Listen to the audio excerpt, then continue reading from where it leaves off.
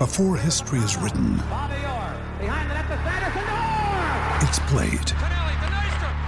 Before it's frozen in time, it's fought one shift at a time. Before it's etched in silver, it's carved in ice. What happens next will last forever. The Stanley Cup Final on ABC and ESPN Plus begins Saturday. Another day is here, and you're ready for it. What to wear? Check. Breakfast, lunch, and dinner? Check. Planning for what's next and how to save for it? That's where Bank of America can help. For your financial to-dos, Bank of America has experts ready to help get you closer to your goals. Get started at one of our local financial centers or 24/7 in our mobile banking app. Find a location near you at bankofamerica.com/talktous. What would you like the power to do? Mobile banking requires downloading the app and is only available for select devices. Message and data rates may apply. Bank of America N.A., member FDIC. We took it all. We brought them to our land.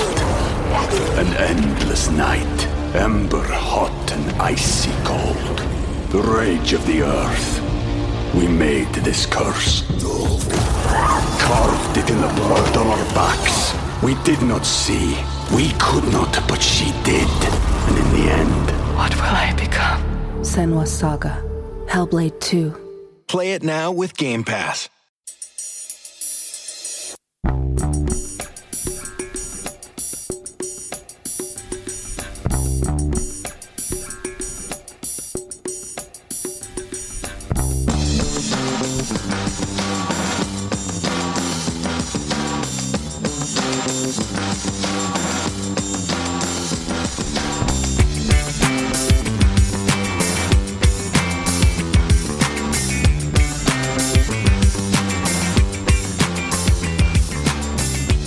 Welcome back to A Celtic State of Mind. It says 12:30 on my watch, Colin Watt, so hopefully we're not late. It is a Wednesday and it's a new look Wednesday today because we've had a wee shuffle of the pack, and I am joined by Colin Watt and Patrick McGill, back from your holiday. I hope you had a good time and I hope you had a good weekend as well. I'm pretty sure some aspects of that weekend will be filtering into our conversation today. Colin Watt, before we get stuck into some of the more specific points, talk me through your weekend, the experience that you had over the weekend. Remember, this is a family show at an afternoon hour, Paul. Come on. God knows what you've been up to then. No, Saturday, obviously up for the game. Great atmosphere around the ground. Drinking from early hours, which I don't encourage. To late hours, which again I don't encourage. But no, great atmosphere at the ground. Speak a bit more about the game later on and the atmosphere inside the ground. But yeah, always a fantastic weekend when we get 3 points off that mob. It is. And Patrick, obviously you were jetting about over the last week or two. Were you back in time for the game? Absolutely. Aye, I was. I was back. Came back Wednesday, actually. And then, a few days work out. Karaoke Friday night, just to prepare myself, get myself in the mood for the derby. And then, a bit like Colin, drinking a wee bit too early and drinking a wee bit too late as well. But, it was all worth it, And, I was a bit cautious before the game. I thought we were going to get a draw. So I was delighted with the result. Obviously, we're sort of gifted 2 goals from their mistakes, but I'm sure we'll get onto that later. But no, a fantastic Easter weekend. It definitely was. And with regards to that, going into the game, I think, the Acsom episodes leading into the big match were pretty cautious, other than 1 or 2 who thought we were going to give them a right hammering. So when we went 3-1 up, that's when I started to relax a little bit, and I thought we were in absolute control. What Patrick says there about the mistakes, obviously we've been hearing the most amount of excuses I can ever remember, Colin, in the aftermath of a game like this, in the aftermath of a Celtic victory. We're going to be seeing a different team in the Cup semi-final. It was all down to the mistakes. It was all down to the Morelos challenge. I'm going to start off with that because the tagline states, "This is why Celtic are not half of anything." You'll remember the famous tweet that's still out there from Celtic's official channel. And that's basically it. One club since 1888. We're not half of anything. This is why we don't want to be half of that fabled term the old firm. I mean, that's the terminology that was used on the front page of one of the biggest tabloids in Scotland, Colin. And basically what it's saying is it's a joint issue. Well, it's not a joint issue because Celtic and the Celtic fan base had nothing to do with what happened to Kevin Clancy post-match. No, they didn't. But, it sells papers just by putting those two words together, because you put one team down and the other fans complain, saying, "Oh, but this, that, and the next thing." The biggest problem with Scottish football generally is whataboutery, because you can't say something without the other half saying, "Oh, but this happened, and remember when that happened." 7 years ago in a cup final. Is that what you're talking about? Kenny Miller? The whole whataboutery is pathetic. Just own up to the mistakes that you've made at the time, and then you can move on from it. It's pathetic. And see, to be honest, watching the game, being there, I thought Clancy had a pretty terrible game for both sides. I think he had a pretty poor game overall. It kind of shows that he's probably not one of the top referees in Scotland, some of the stuff that he missed.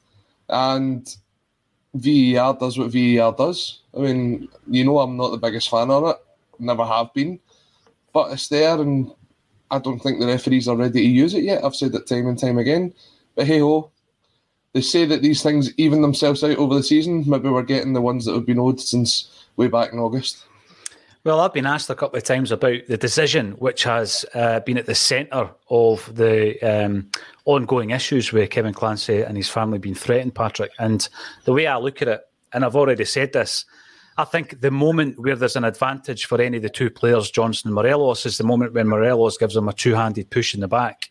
And if you were to flip that and say, well, Johnson's behind Morelos, right? Ask any Rangers fan, ask anybody in the media who's standing up for Rangers' kind of stance on this, and ask them the question, right, if Morelos is in front and Johnson's behind, and Johnson puts his two hands on Morelos and Morelos ends up on the deck, are you screaming for a penalty? Because I'm pretty sure 100% of them will be screaming for a penalty. They'll probably deny it, Patrick, but they'll be screaming for a penalty because it was an infringement. Yeah, I totally agree with you. And, it happens, there's 2-3 times a game where you take a corner, someone ends up in the deck and you think, well, that was soft, but it's a free kick coming towards you and you think, oh, well, waste of a corner. And you think these things are soft, but then when it goes the other way, you can't really complain. If you're in the box and you're defending and you get a free kick, you're delighted. But it's. I see they've totally dropped the handball from Jota as well. I mean, that was the second sort of excuse, if you want, immediately after the game.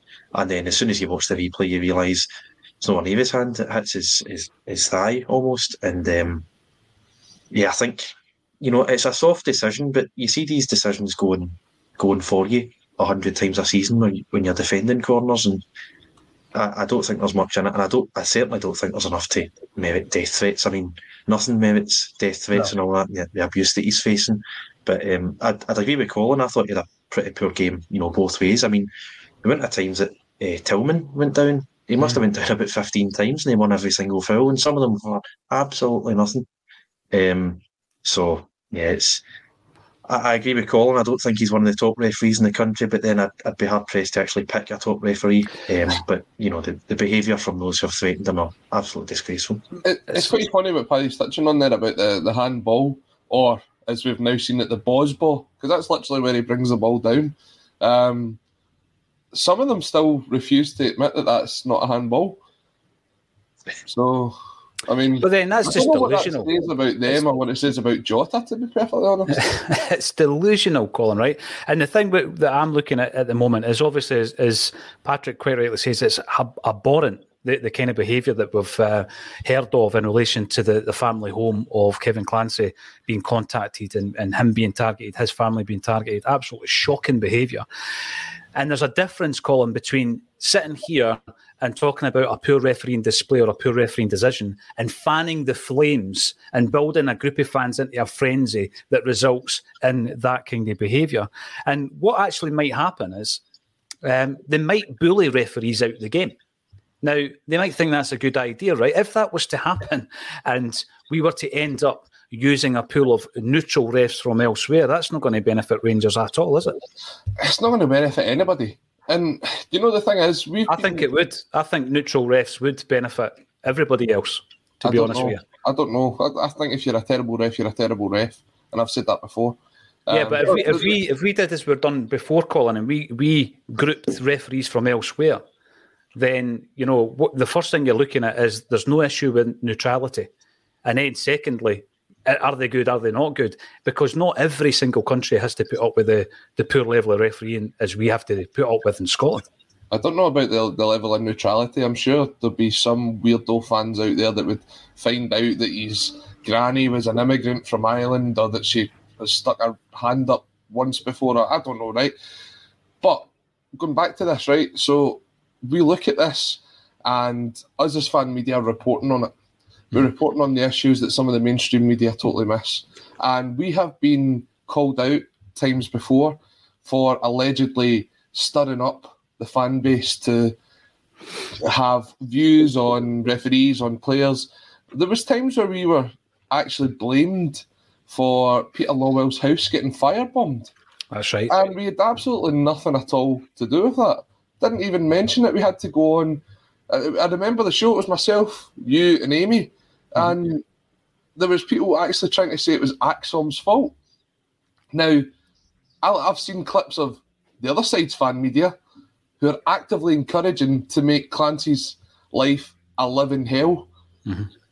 You can't get away with that. It is stupidity. And do you know what? It panders to the lowest of low on their side. And I'm not saying it's just their side, because I think there is terrible supporters for every team. Every single team has a set of fans that you go, do you know what? You're an embarrassment that you're associated with my football club. But to pander to them, to put that information out there, to make it public, to actively encourage them to try and get a hold of Kevin Clancy, a man who was just simply doing his job, shambles. It is a shambles, Colin. And thanks for bringing that up, the fact that I and others were blamed for the petrol bombing and all that kind of stuff. Unbelievable reaction to that. And I think, you know, that I've actually seen comments in relation to that incident this week. And it's going back to that what about it, Colin. That had nothing to do with Celtic fans either, by the way. That was a criminal investigation that had something completely... The whole reason behind that was completely beyond a game of football. So I'm looking at it, Patrick, and I'm saying, you know what, the result of this could be that people are bullied out of the game. And, you know, what you're looking for at this stage is for a strong authority within Scottish football to come out and deal with the situation and not pander to one club or one club's fan base. Is it going to happen? Do we have that strong authority? I think I know the answer to it.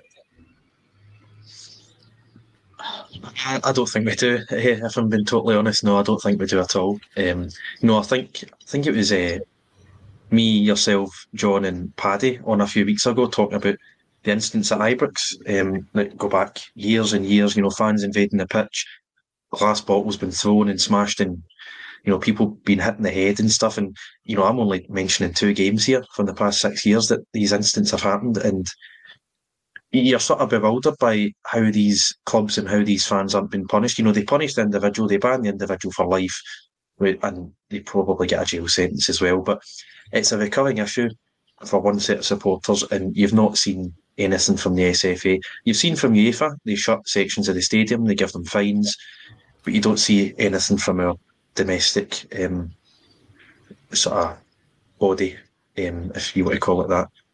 And you know, you could see a scenario where individuals are bullied out of the game. You know, harassing people's family, death threats, saying that their lives should be made a misery and all this. And you think, well, it'll be an extra income for Kevin Clancy. I'm sure it's something that he enjoys doing, refereeing. I'm sure he gets a lot of pleasure out of it. It's obviously something he's passionate about. But I mean, if him and his family are put in harm's way, I mean, he could quite easily just chuck it. You know, you've seen Bobby Madden move down south. Now, I'm not saying that's because he was receiving threats or anything. I don't know why Bobby Madden made the move, but he moved down south. And I think you're right. I think our game would benefit from neutral refs from other countries. You know, we've seen with the strike 10, 11 years ago that, you know, those refs were thought of a lot higher than Scottish refs. And I honestly don't think you'd see Rangers get 15 penalties every single season if that were to happen. But, I agree. You know, We'll find out, and hopefully it doesn't come to that. But you genuinely never know.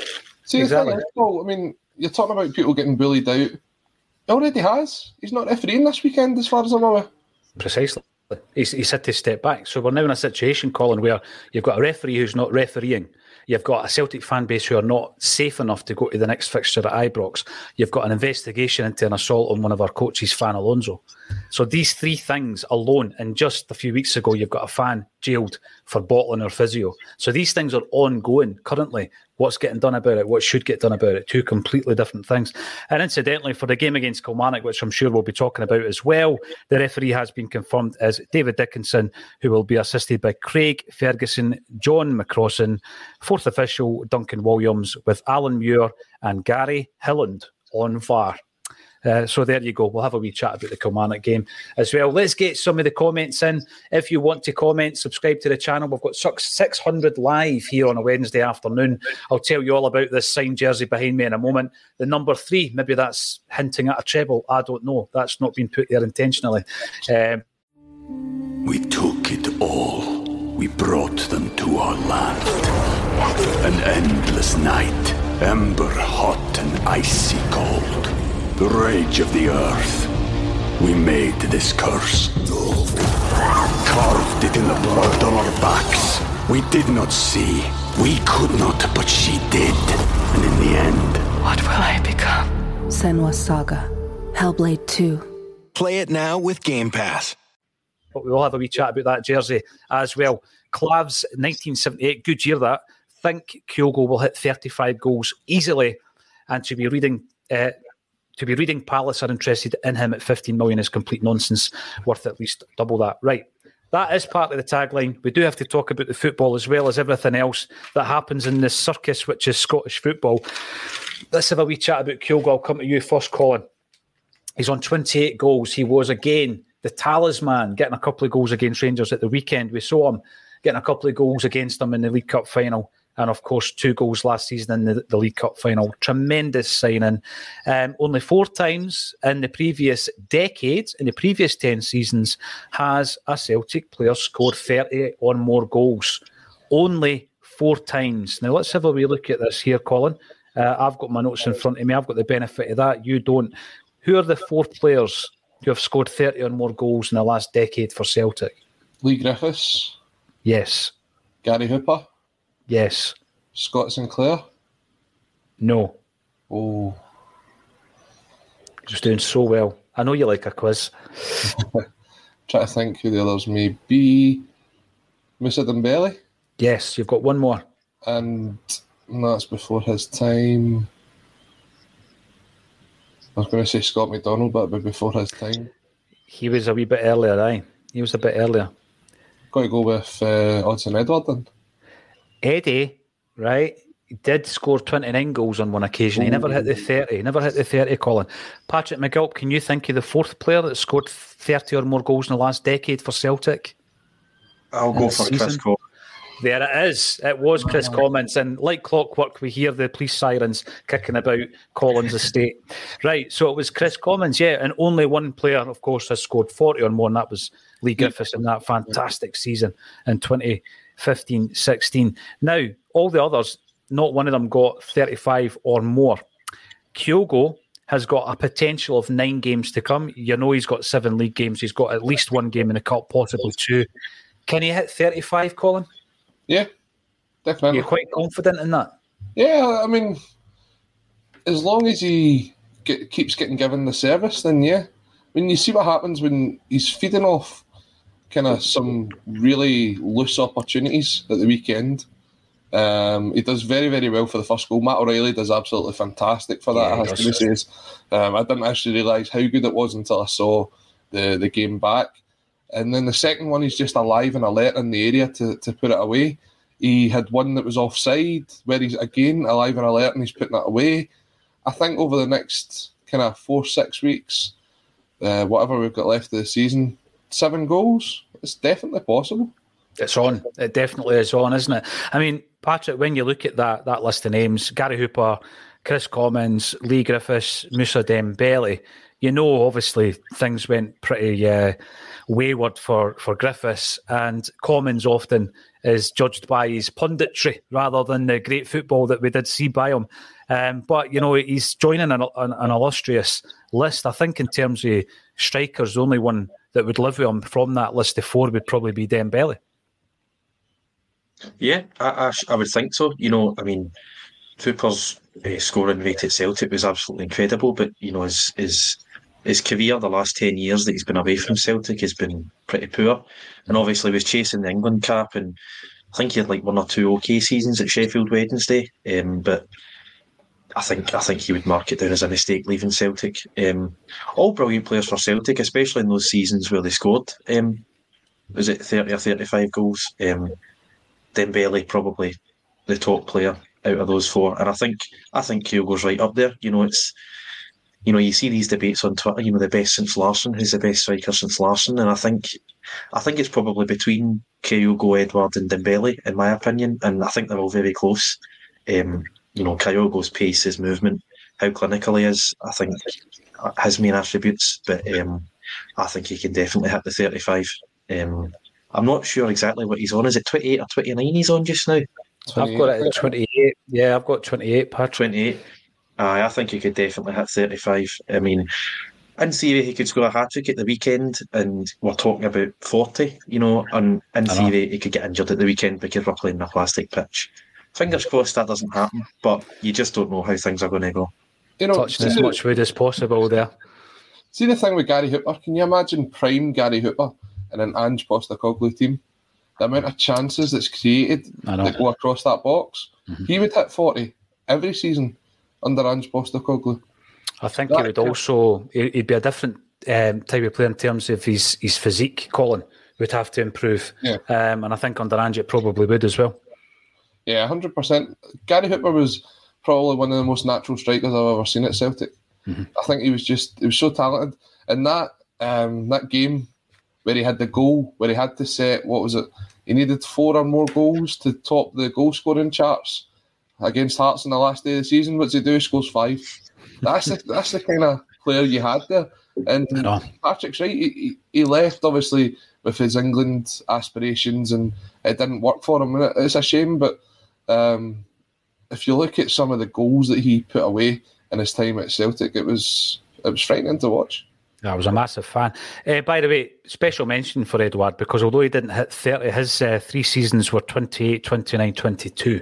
So he did all right. He did all right for Celtic. And of course, one of them was in the that season that we don't like talking about, the one that I think Colin calls the behind closed doors campaign. Yep. Today, though, talking about strikers, another striker in turns 22 today. Is he older than you, Patrick?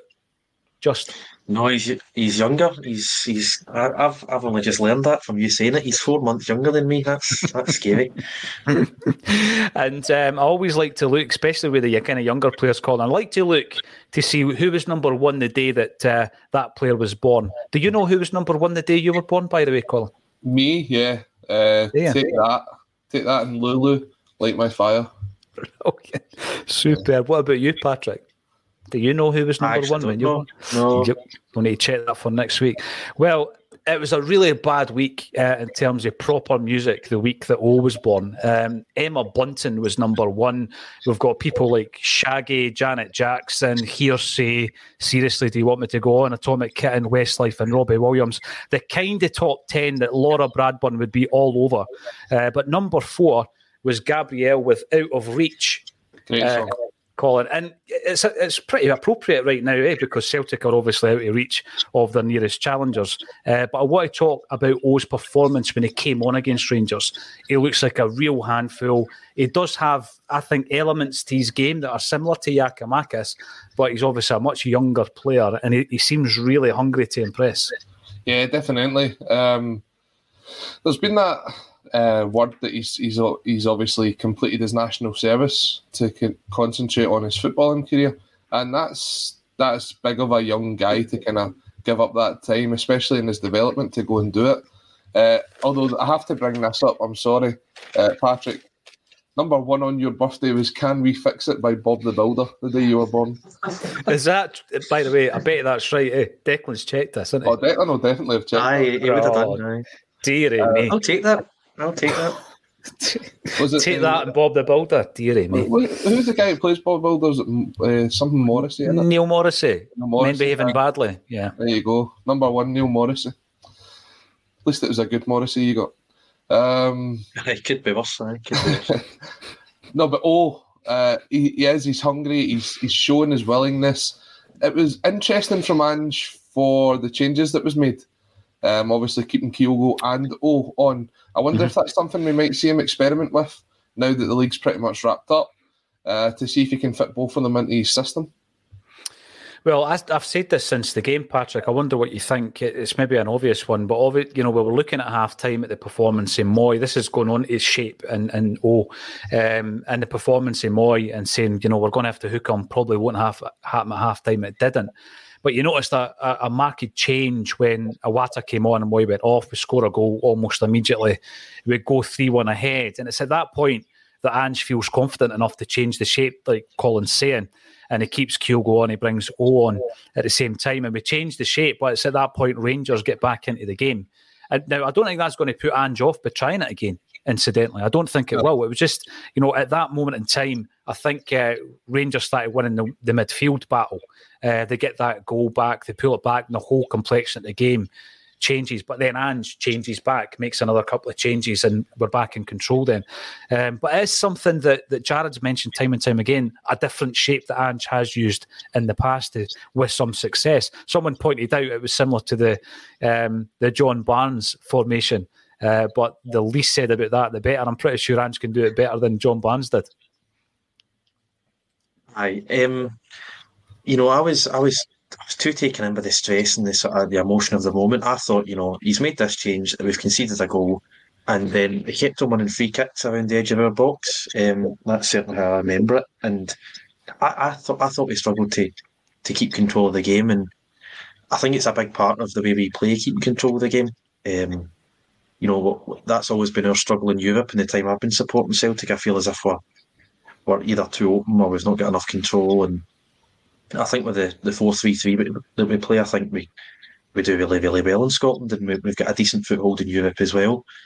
I think it was Shakhtar at home. I think he played Kyogo and Giakoumakis up top, and I didn't think we controlled that game too well either. And I thought we absolutely battered. We battered Shakhtar in both games, but the performance at home, I didn't think were at our best. And the last 20 minutes, maybe it was just me being nervy, but I thought we lacked control as well. So, maybe it's just a poor sample size. Maybe it's just, wrong place, wrong time. But I'm not a fan of it personally. Maybe it's just something that needs work, and we might see it, next season. As you say, I think we need 10 points to officially win the league. We've got 7 games to do that. So it's definitely something Ange's got time to experiment with.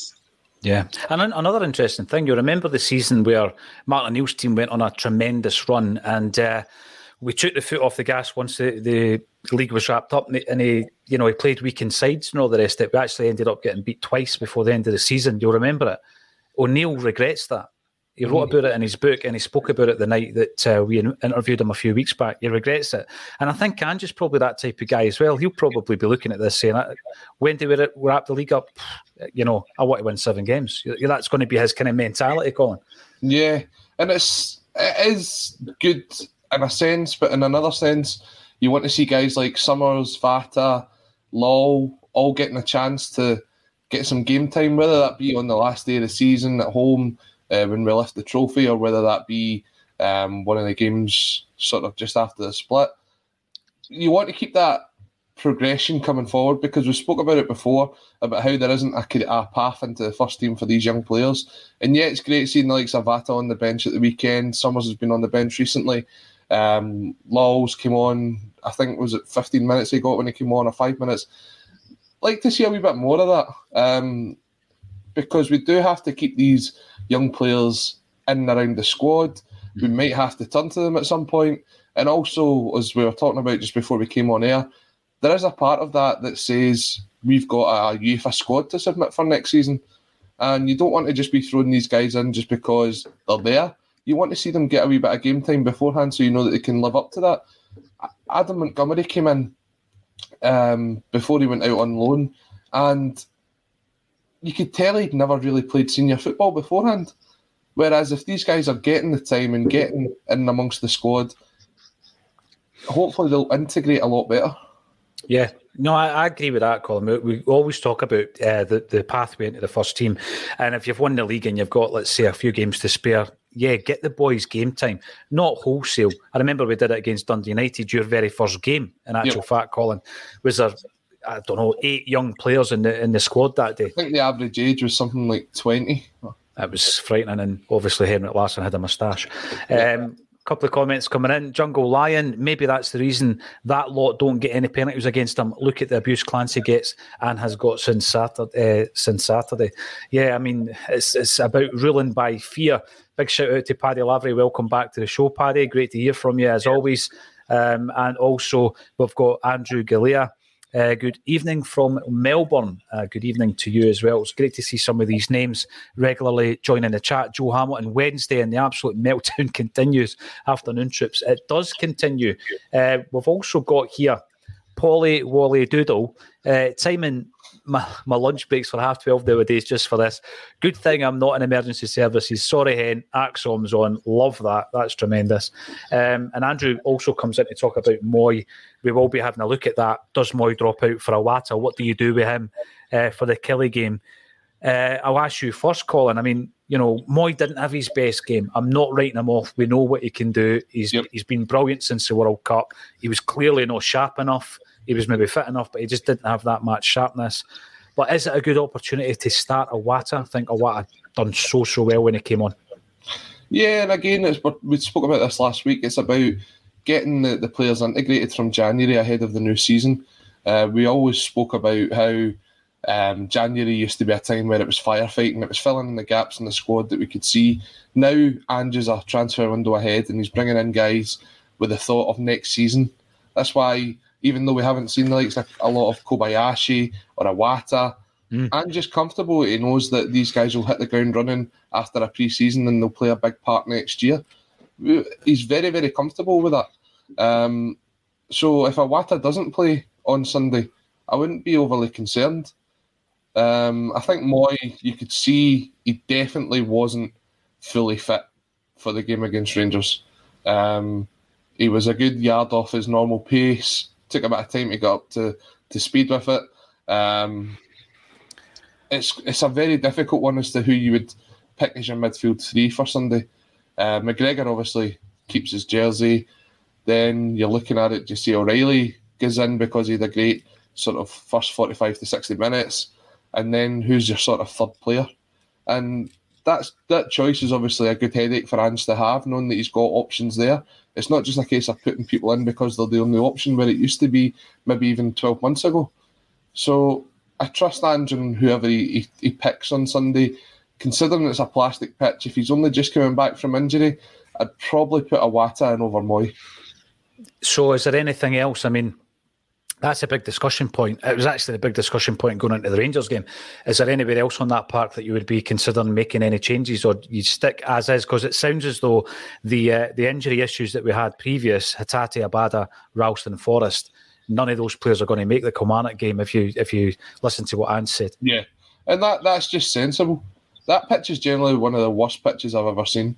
Why that's allowed in the top flight is absolutely ridiculous. I would rest Greg Taylor. I think Greg Taylor's sort of been carrying a knock for a while. Obviously, Stevie Clark alluded to it as the reason why he wasn't involved in the Scotland setup. I think Bernabe, even though he's still trying to pass that ball to the invisible man, he definitely has looked sharp in his two appearances since he came on, so I would put him in. Anybody that's sort of carrying a wee niggle or a knock, I wouldn't risk it on that pitch at all. And someone I'd like to see get a bit more game time just through merit is Sead Haksabanovic. I don't think Maeda has overly impressed in the last couple of weeks. You can see definitely why he's in the team because of his work rate and his effort. But I think this is a game that Haksabanovic would really enjoy. With threats to our nation waiting around every corner, adaptability is more important than ever. When conditions change without notice, Quick strategic thinking is crucial, and with obstacles consistently impending, determination is essential in overcoming them. It's this willingness, decisiveness, and resilience that sets Marines apart. With our fighting spirit, we don't just fight battles, we win them. Marines are the constant our nation counts on to fight the unknown, and through adaptable problem solving, we do just that. Learn more at marines.com.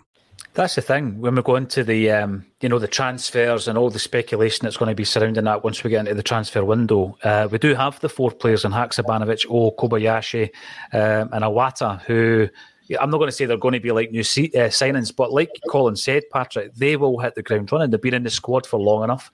We're getting them in early enough. They might be somebody that we've not seen a great deal of, but they're already integrated in the squad. So we're getting our business done early, albeit we will still bring in 3 or 4, I'm pretty sure, in the summer as well. What's your take on Moy? Does he drop out against Kilmarnock? Yeah, I would drop him as well. As Colin says, I don't think you can take any risks on that pitch at all. Just anyone who you've got any concern over, just rest him. And, Iwata came on and he done really, really well for 30 minutes. He's only really sort of made cameo appearances, a few substitutions and stuff like that. I can't remember seeing him play that well. I thought it was brilliant when he came on. So I definitely stick with Iwata, and I agree with what Colin said about Maeda as well. I don't think he's set the world alight recently. I know we've only played 2 games since the last international break, but I don't think he's really sort of done much. And Haksabanovic, I feel as if he's always one of these players that you want to see more of. Mm-hmm. He's always sort of in and around the team, but he's never really been given a string of games to start. And I think it's just because him and Jota are naturally, left wingers, and Jota just has to start every game. So I'd like to see them on either wings. But those are the only 2 changes I'd make. But then, as Colin says, actually, Taylor as well. If he's still carrying a knock of any kind, just drop him. Yeah, rest him. You've only got 2 weeks. Rest him, aye. You've only got 2 weeks until the semi-final. Yeah. So this is not the time to pick up any injuries. No. Not when the league is pretty much wrapped up. You've got to sort of look and be considerate and look at the squad and use the squad to your advantage. Kilmarnock, they can be a tricky side, but they've had a really poor season this year and their form's not great. So it might be a chance for the likes of to maybe get a start, or Kobayashi to come in at centre-half. But I think they're going to see the squad getting used over these next 2 games, because the biggest game of our season is going to be that semi-final. Mm-hmm. As well as resting Taylor, I think it's important to get Bernabei games. I really do. He's not played a great deal of football this season, has he? And I think, lo and behold, we go into a big game. If there is a wee tweak of Taylor's injury, you need to be confident that Bernabei, not only offensively, by the way, question mark after that invisible man miss that Colin brought up, but defensively, he needs to get games. He needs to get properly integrated into the side. So I'd be all over that. I could see that change happening. A couple of wee discussion points, then I'll pass everyone over to Colin because he's got a few graphics for us. Very impressive. Anthony S., morning all. Let's face it, anything before 2 p.m. is morning for me, I wish. Hope all are well. As per Acsom is my after night shift joy. So basically, PJD and co. read me to bed. Oh, yes, we read you a bedtime story. Could sing you a song, but you probably no thank me for that. And David Beats, I just hope we click in the semi-final, because if we do it, it will be an annihilation, and the key will be McGregor, Atati and Iwata in the midfield. Listen, David, this is the thing. We talk about the games that we've played since, Michael Beale's coming as Rangers manager. 3 games, we've not been beaten in any of the 3 games, but we've definitely not been at our best. And when we do, and when it does click, as David said there, I can see us really going to town. I know it's a cup game, Colin. It could be anybody you're playing, and I wouldn't be going. I mean, if it was Falkirk or Inverness, I wouldn't be going in cocky about it. So I'm certainly not going to go in cocky against Rangers. But if we click against them in the semi, you're going to look at a completely different outcome. Yeah, I mean, Saturday's game there for me, it was just about which team made the least amount of mistakes. I thought we didn't play well. We had our lowest passing percentage of the season. We had our lowest shots. We had our lowest amount of passes. We were really sloppy in possession. We couldn't really create a hell of a lot. And it's not the Celtic that we've come to expect over the last sort of 12 to 18 months under Ange Postecoglou. We've set such a high standard now that maybe previously they went in and looked at that performance and went, do you know what? That's a good result. It's against our biggest rivals. It's put us on our 3 points clear. Really, really impressed with that. Whereas we're kind of coming away going, yeah, we get the 3 points, but we can play a hell of a lot better. Mm-hmm. Yeah, we absolutely can. Stevie Kenny, Wednesday and the meltdown gets sweeter by the day. It definitely does. We're also got Andrew asking where Kevin Graham is. This is the final week that he's going to be off. He'll be back next Wednesday, and we'll be doing some Scream of Celica episodes as well. And a big shout out to Mark, who is doing one of the most impressive kind of challenges that I've seen. He's got his hands on a copy of the Celtic jersey, and he's going around getting it signed by players whose jerseys are in the book or who wore that specific jersey up and down the country, meeting ex-Celts. He's got guys like Roy Keane in there already, Scott Brown, phenomenal. And he's posting them on Twitter as well. Now, Colin, what's your take on the Champions League? Are you one of these guys that once Celtic are out, you lose interest and you drop out yourself, or do you follow the Champions League endeavours post-Celtic? Depends. If there's a exciting fixture, I'll watch it. But no, I mean, I actually forgot there was games on last night. I went to Capello to watch Morton, forgetting that Man City were playing Bayern. Yeah, again, Celtic's not involved. It's hard to get really behind a team, unless it's Liverpool, of course.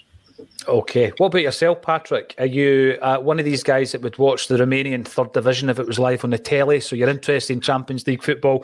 Or are you a wee bit like myself and you lose a bit of interest the minute Celtic are out the competition? I do find it hard to get myself up for these games. I actually meant to watch Man City Bayern because it's, Clash of the Titans, arguably the two best teams in the world at the minute. And just like Colin, I totally forgot it was on. I'll probably watch, Napoli tonight or, Real Madrid, Chelsea, but it's only really the latter stages of these competitions I end up watching. Like, I'll watch the Europa League final, but I'll not sit through Europa League quarter-finals because I just think to myself, Celtic could be here and we're not. Mm-hmm. And, Celtic play a lot of games anyway. We take in, 50, 55 Celtic games a season. So it's not like I'm but I can take it or leave it. It's not. I don't know. I'm a bit ambivalent, as I'm sure you can all tell. I'm a bit like that myself. The reason I ask, of course, is that Real Madrid, who are in Celtic's group, are playing tonight. They're playing Chelsea. And I was having a look back at the two games we played against Real Madrid, and there's some regrets in that first game at Celtic Park. Of course, there are. We've gone over them. If you were to look at the aggregate scores, Colin, it's 8-1 to Real Madrid against us this season. I'm going to make a prediction here. I'm going to say Real Madrid will beat Chelsea by a higher aggregate score in the quarter-final of the Champions League. What's your take on that? I wouldn't be surprised. I mean, the biggest shock of the season for me so far is that Frank Lampard get the Chelsea job again. I mean, where did that come from? The only person that I think... Was it announced? Was he offered it in the showers, though? It probably was. But the only person I'd ever thought would have wanted Frank Lampard back at Chelsea is Mason Mount, because he seemed to kind of disappear out after his dad left. It's weird. Real Madrid are a very, very good side. I saw what they did to Liverpool. That was absolutely frightening. That was a Liverpool side. Yeah, okay, they're not playing great football, but they were still stuck a couple past them, and then Real Madrid could have scored as many as they wanted. So more than 8-1? More than 8-1? I'm going to say no. I think it's a bit tighter when they get to the later stages, but if they put like 9 or 10 past Chelsea, I'll not be unhappy. Yeah. What's your take on that then, Patrick? Because I know the 3-0 game was a huge source of regret for me, watching the performance that we had, the chances that we had that night. And yeah, for 65 minutes, we did, we scared them. We did. We put them on the back foot. And then they went up a gear. We know that after they scored the goal. Over there was a wee bit more disappointing. It was good to see Jota getting the Champions League goal, of course. However, 8-1 seems pretty drastic over 2 legs, and I know it wasn't a 2-legged affair. Do you think they'll put Chelsea to the sword more? Because I'm pretty confident they will. I think they're going to get battered tonight, for example. I really do. I think they definitely could. It's just Real Madrid are, the Champions League team. They've won it 14 times. twice as many as what anyone else has. And the last 8-9 seasons, they just look unstoppable, even if they're not playing well. I mean, I think they're like 10 points behind Barcelona in La Liga, and they just look unbelievable every time they set foot in a Champions League pitch. 8-1, I don't know about that, because, it's 180 minutes, it's a knockout competition, anything could happen. I mean, they could absolutely batter Chelsea and only win 1-0. We went toe-to-toe with them for 60 minutes and then end up losing 3-0. Football's random in that way. I don't think they were 3-0 or 5-1 games, but it could be 8-1, it could be 3-0, I don't know. But I certainly fancy Real Madrid to go through quite convincingly in both those ties.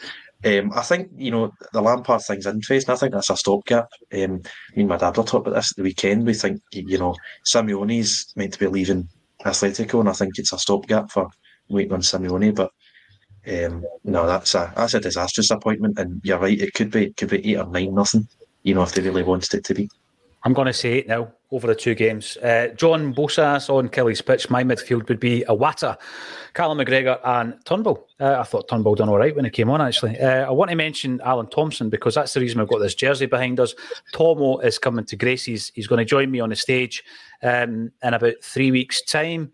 And if you buy a ticket for the gig, you are entered into a prize draw to win this fully signed 16 signatures Ireland jersey. And on that jersey are the signatures of Roy Keane, and also Martin O'Neill. So Alan Thompson, he was part of the Seville team 20 years ago. Some cracking goals. He liked and favoured a goal against Rangers, of course. And I'm really looking forward to joining him on stage. Here's a wee word from Tomo. It just showed you what a good team we were, how far we got, and ran that Porto team close. They went on and won the Champions League the following season under Mourinho. So it just shows you how good they were. And I think with 1 or 2 additions to that team we had, we could have gone a step further, who knows, without a doubt. Yeah, that was our interview with Thompson earlier on. It was last year. It's on the channel. Check it out. And if you want to come along, I think there's a couple of VIP tickets available, actually, as well as a few other standard tickets. The ticket link is underneath the video. Thanks, 700 strong. In fact, 800 strong who are tuning in at the moment.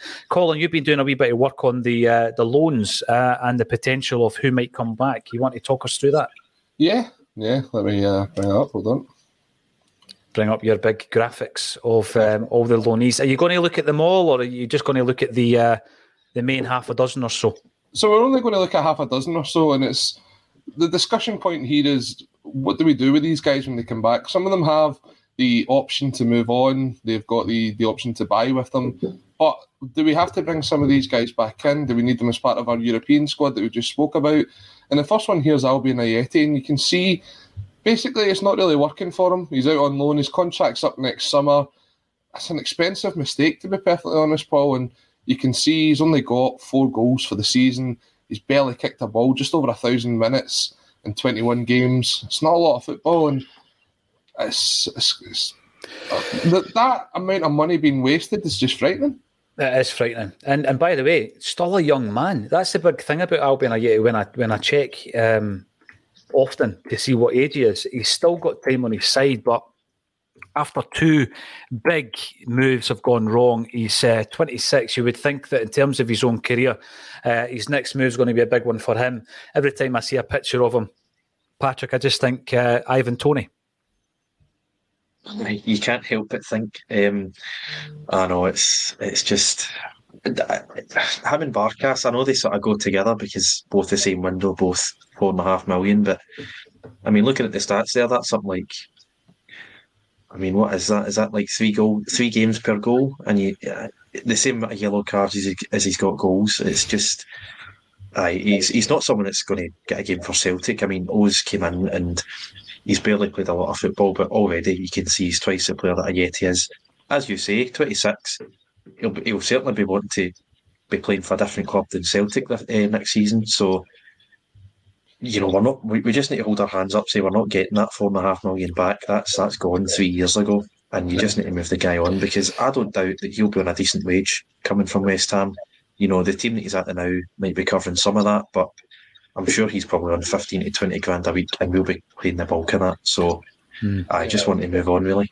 And just to break it down, sorry for our audio listeners, he's out on loan. He's played 21 times of a total of 1,045 minutes. His average is 261 minutes per goal. He's played in the Europa League 5 times this season. I think he's carried a bit of a knock. That's why he's only played 13 times in the Austrian Bundesliga. But as you can see, he's coming on as a sub 6 times. 12 of those appearances he's came off. It's not exactly somebody where if you were going out and you were saying this summer, we need to bring someone in, you wouldn't look to bring someone like Albion Ayeti into the club, not in that form, Paul. No, you definitely wouldn't. And, he's the guy that scored the first goal ever under Ange Postecoglou. It was in a friendly, of course. He scored the first goal. He was made the captain as well. And he went on to score a European goal that season in Ange's first season in the last campaign there. But as Patrick quite rightly says, that's a goal every 3 games. That's just not a good enough return. He's not playing enough games. And I seen a report fairly recently that Ayeti and Barkas combined wages were 30 grand, Patrick. So you're not 100 miles off of that as well. 30 grand a week, these two guys are costing Celtic. But then it's a case, Colin, you're cutting your losses anyway, but how much would you get for a guy like this? $1 million quid? I think it would be a mutual thing. I think Celtic would just pay off his contract. So it's effectively a free transfer. He leaves for now. I mean that's huge. There was talk of him going down south. Was it Middlesbrough that were interested in him in the summer, and they couldn't negotiate a deal? So, nah. I mean, where does his career go from here? I don't think it's Sturm Graz. I believe he's on loan. I don't think they're even interested in the option to buy clause. So.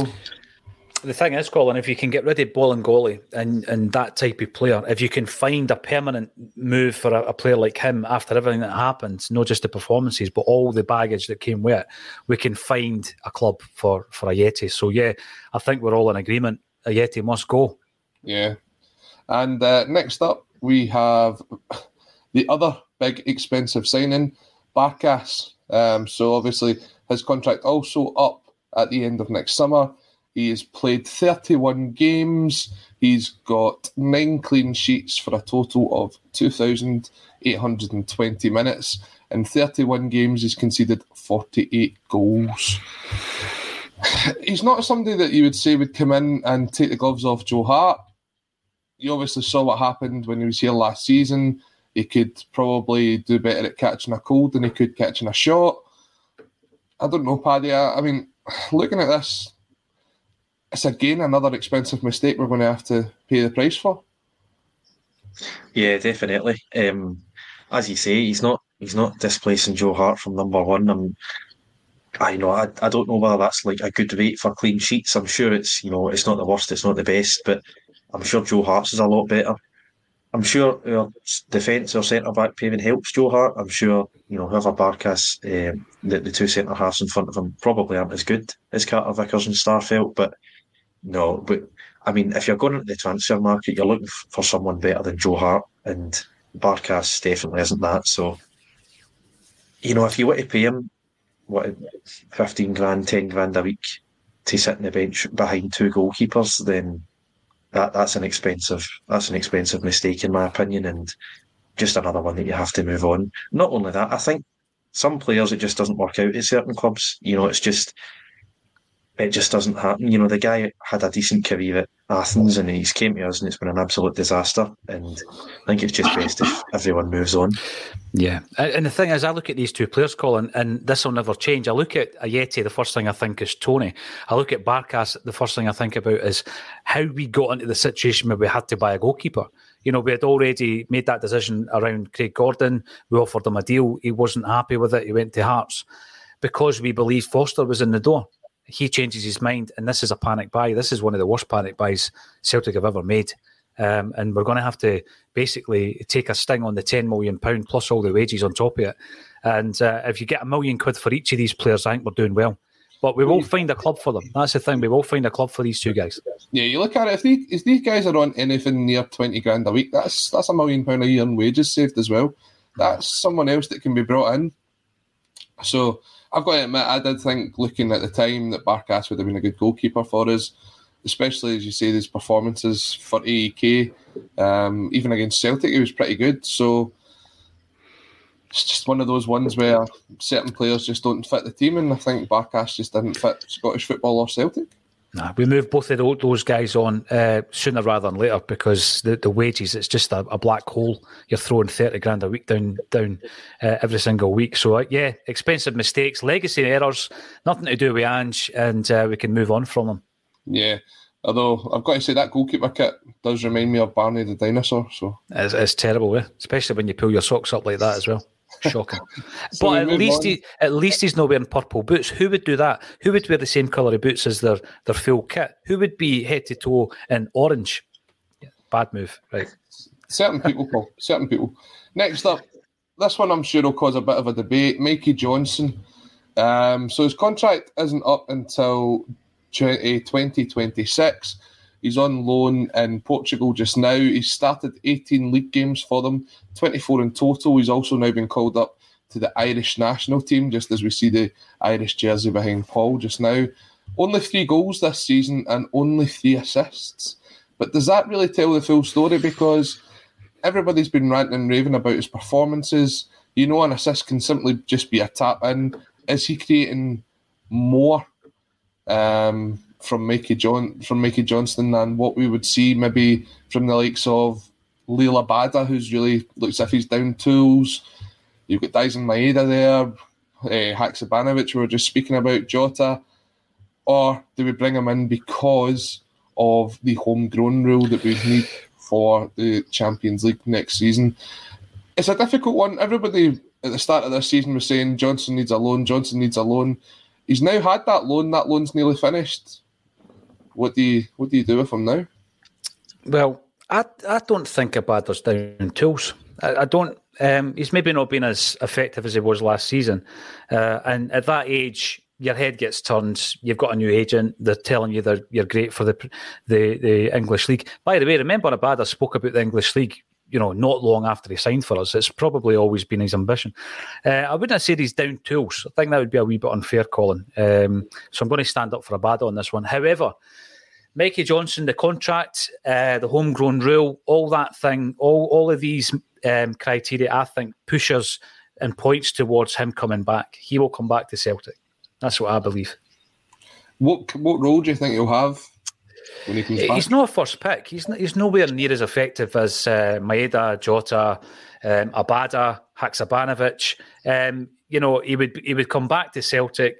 I don't think he would be playing any more games than the likes of James Forrest. Whether or not Mikey Johnson will be happy with that.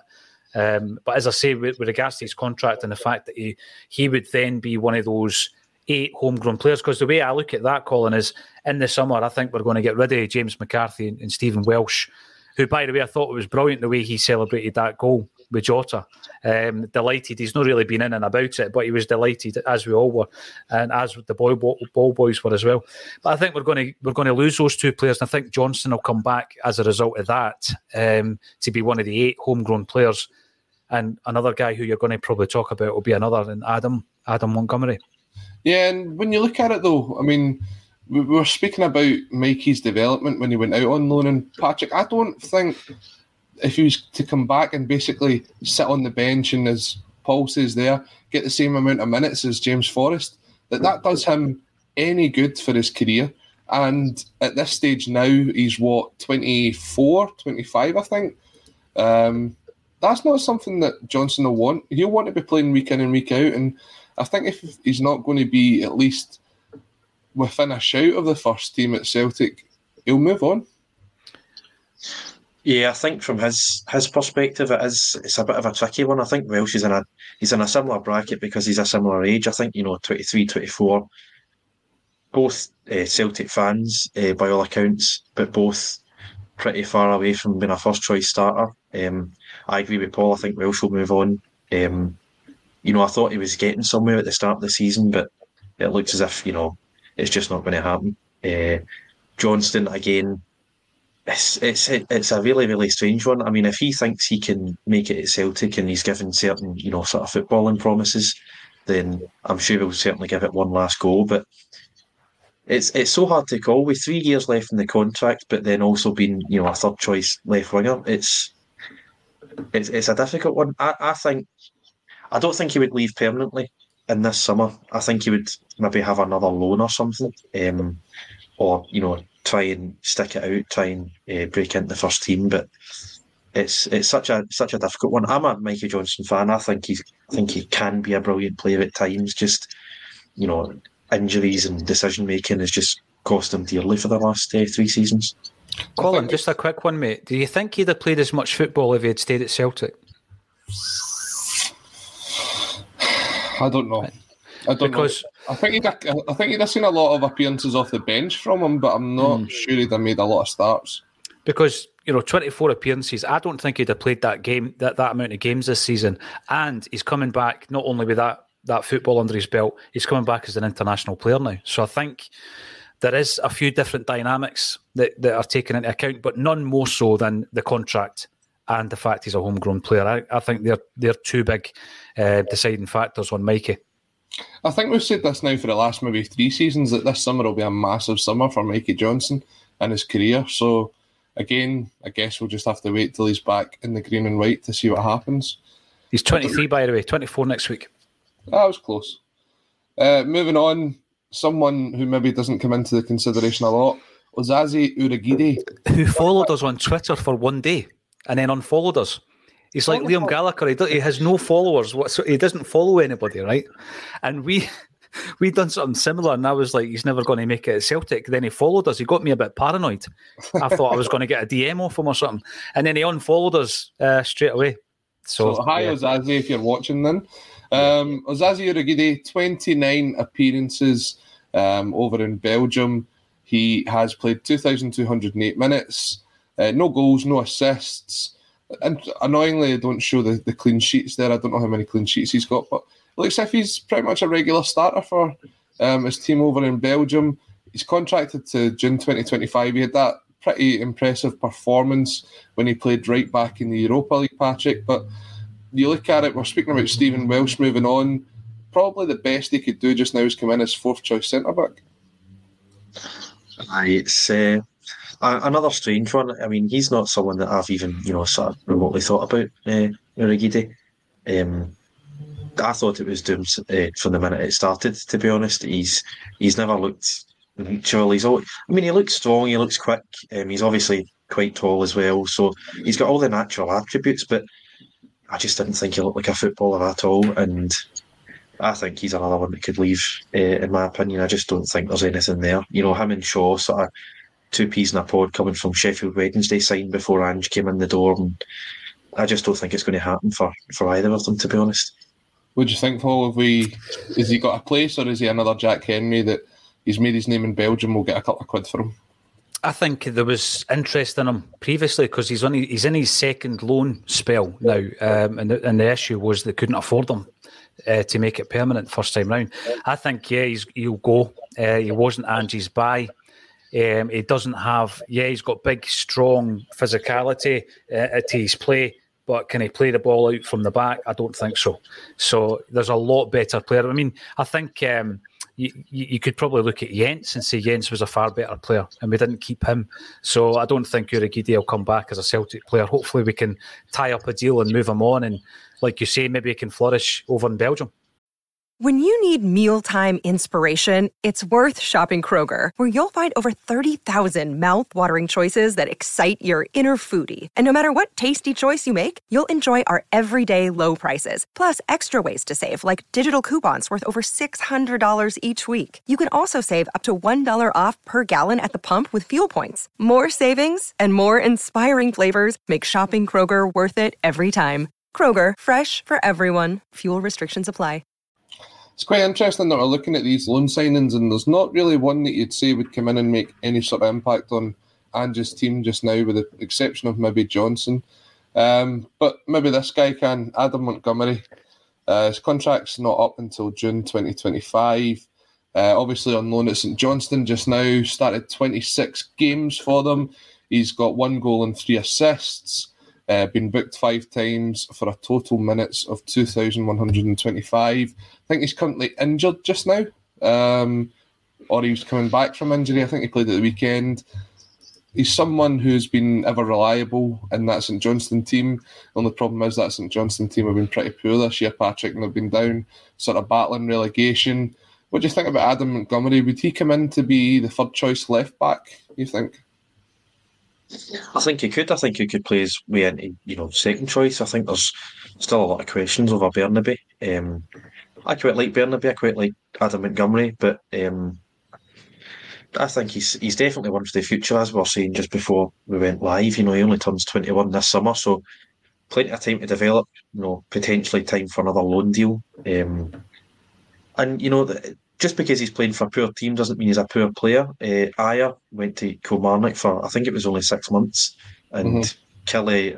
It wasn't under Steve Clarke. I think they were quite poor at the time, Kilmarnock, and Ayer came in, and I think within a year was arguably our first choice centre half. So.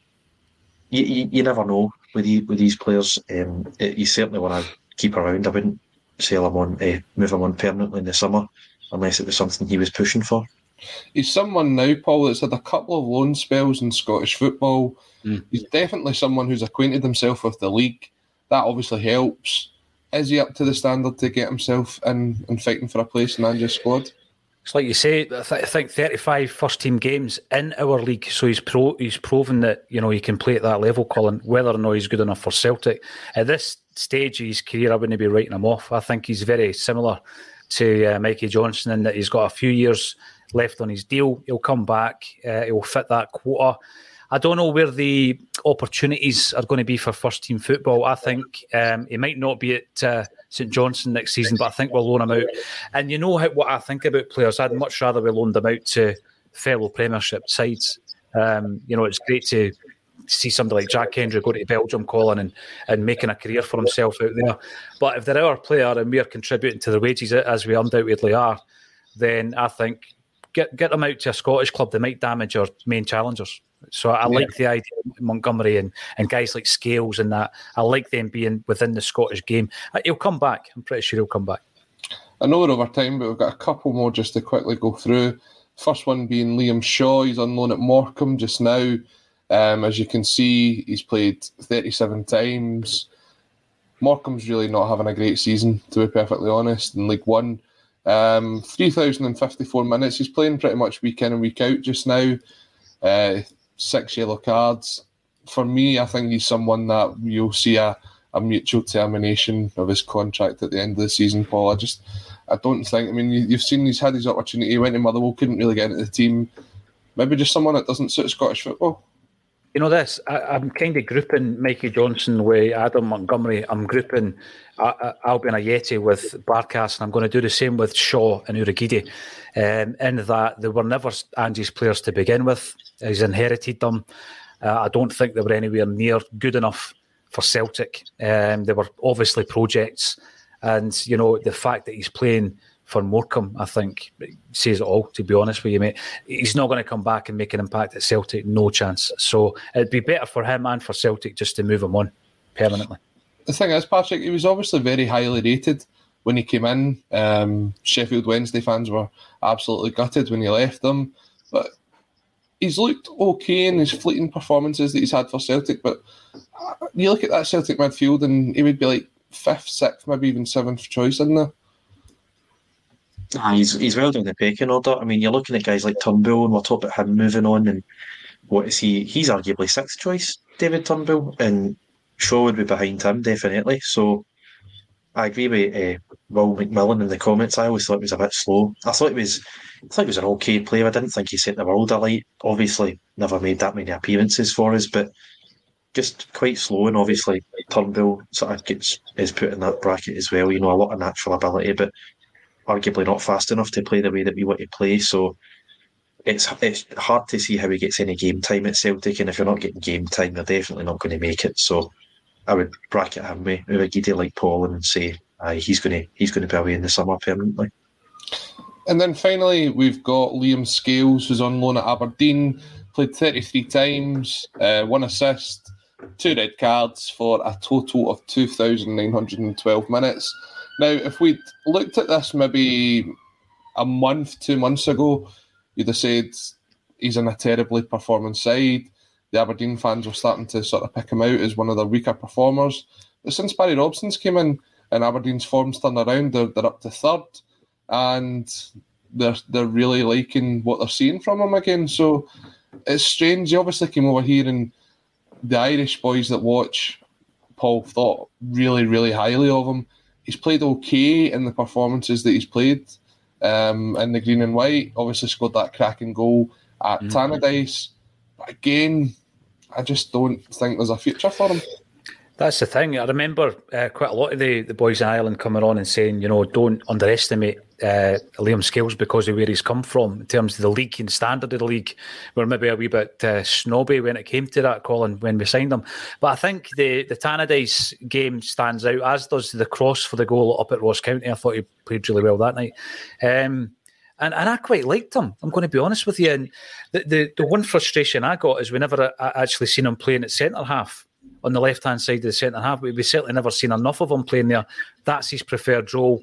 I think he started off really well at Aberdeen, but like the team he was playing in, Colin, it tailed off. Barry Robson's done brilliantly. If they don't give him that job permanently, he'll get a job somewhere permanently. Dundee United probably should be looking at him. Talk about Barry Robson. And yeah, his performances have been pretty good. I think he's done what Montgomery's done. He's shown that he can play at this level in Scottish football. Whether or not he's going to get a game, is he any better than Stephen Welsh? That's what you ask yourself. That's the point Patrick made before with Shaw. Was Shaw going to get a game ahead of David Turnbull, who's on the fringes? No chance. And the same thing with Scales. Scales isn't going to get a game ahead of Welsh, so he's not going to be a starter for Celtic. But I think a move to a team like Aberdeen would be brilliant for him. You take a look at this, Patrick, and obviously we're now talking about all these players. So that's 7 loan players we've looked at just now. And potentially maybe only one of them would come back into the squad.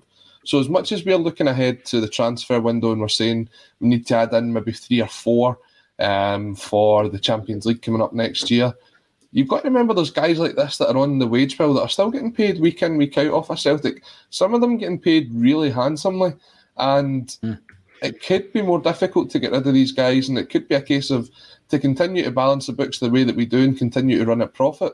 These guys have got to find another club. We've got to try and find suitors for these players.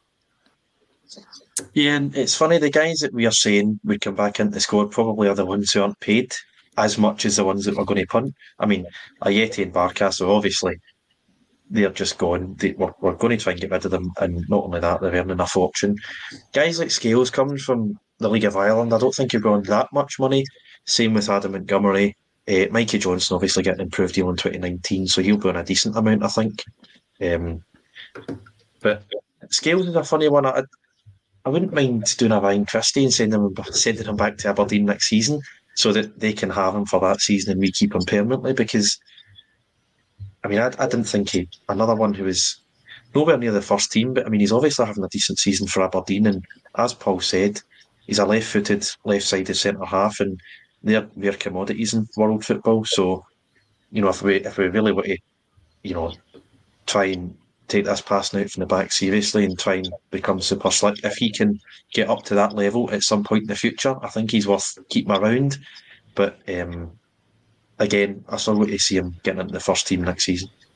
So there is some others that are out on loan, the likes of Toby Oluwayemi, Johnny Kenny, mostly B-team players, and then there's some that we know just don't have any future at Celtic at all, like Ismail Asoro, who I've not included in here. But we were just saying before this, Paul, obviously we're looking at potentially Welsh leaving in the summer. If he does, Forrest maybe not getting the game time, not being involved in squads. Where does the 8 players come from that you need then? Because we've just now established that it really isn't in the players that we've got out on loan. Well, the other question would be, do you need them? Because we've done without them all season. Do you need to fill that gap, or is that basically us trimming the squad to a more manageable size, Colin? Because we've not missed a single one of those players that's out on loan. And I think that when you look at Soro, Ayeti and Barkas, just in transfer fees, you're looking at 12 million quid. Unbelievable waste of money. Not Angie's fault. I think you could confidently get rid of 10 of the... I think there's 12 out on loan, right? Because you've got Connor Hazard as well, who's actually came back. He's 25. That's another player that doesn't have a future. He's 25 years of age. He's an international player. You need to move these guys on, Colin. And even if, say you were to shift 10 of your loanees on permanent deals and you replace them with 3 or 4 guys who are contributing to the first team, I think that's good business. You know, it just shows that we were maybe a wee bit flabby around the edges when it came to squad size, and I think you just move them on. But you don't buy in like for like. You buy maybe 3 or 4 top quality players. And I've got to say, I think it's a sign that the players that we're putting out on loan now is probably our weakest loanees that we're putting out there now. There's nobody that really would come in and you'd say they've had such a good season they're going to walk straight into Ange's squad. No, so, you don't have an Ayer or a Christie. No. You know, we did the same with McGregor, didn't we? You knew there was a future with some of these guys. We've done the same with Tommy Rogic, remember, as well. Put him out to Australia, came back. So, no, I don't think there's any real candidates, to be honest with you. We're umming and ahhing about 2, maybe 3 of them coming back. But, yeah, it just shows you that the recruitment policy, Colin, wasn't good enough with a lot of the buys. And thank God we've changed that, by the way. But well done on the graphics. I thought that was really good. And it just highlights, as I say, maybe a squad that needs trimmed. I don't think Ange is going to bring any of them back. There's a few guys still here like Connor Hazard, Stephen Welsh, maybe Scott Bain, you know, maybe James McCarthy, who'll be moving on as well. So it'll be a very interesting summer, loads of comings and goings. One final thing before we go though, Colin, we were talking last week around 2 young men who had gone missing. And very, very sadly, we heard news that Evan Reid had been found. His body had been found. So thoughts and prayers with his family and his friends at this time as well. But please spare a thought for Reece Roger. Reece is still missing. His family are understandably at their wits' end, wondering about his whereabouts. He's now been missing for almost 3 weeks. It's very sad, obviously, when anyone goes missing, but there has been no sightings, no updates or anything, Colin. So the family are really, really worried. If you've got any information, if you were in the area on the 18th, 19th of March, Kinlochrannoch, you might have had a dash cam, you might have some information that you can share with the police, then please call 101 with the reference number 1348 of the 19th of March, because, you know, there's been big groups, big search groups, Colin, people going up to the last scene that he was actually sighted at, and they've been organised by friends and family on a daily basis to try and find something that will solve this mystery for them. And he is currently missing, 28 years of age. He's from Rosyth, he lives in the villages. But unfortunately, we've not had any updates. So anybody that can help, get in touch. You never know. Over a month, we go out to 1.2 million eyes and ears, Colin. So you just never know. Someone out there might be able to help. And if you can, please do. By the way, brilliant contribution from yourself, Colin. A great contribution from everybody in the comments section. And, of course, from Patrick. Thank you all for getting involved. Please join us again at 12:30 tomorrow for our Celtic State of Mind.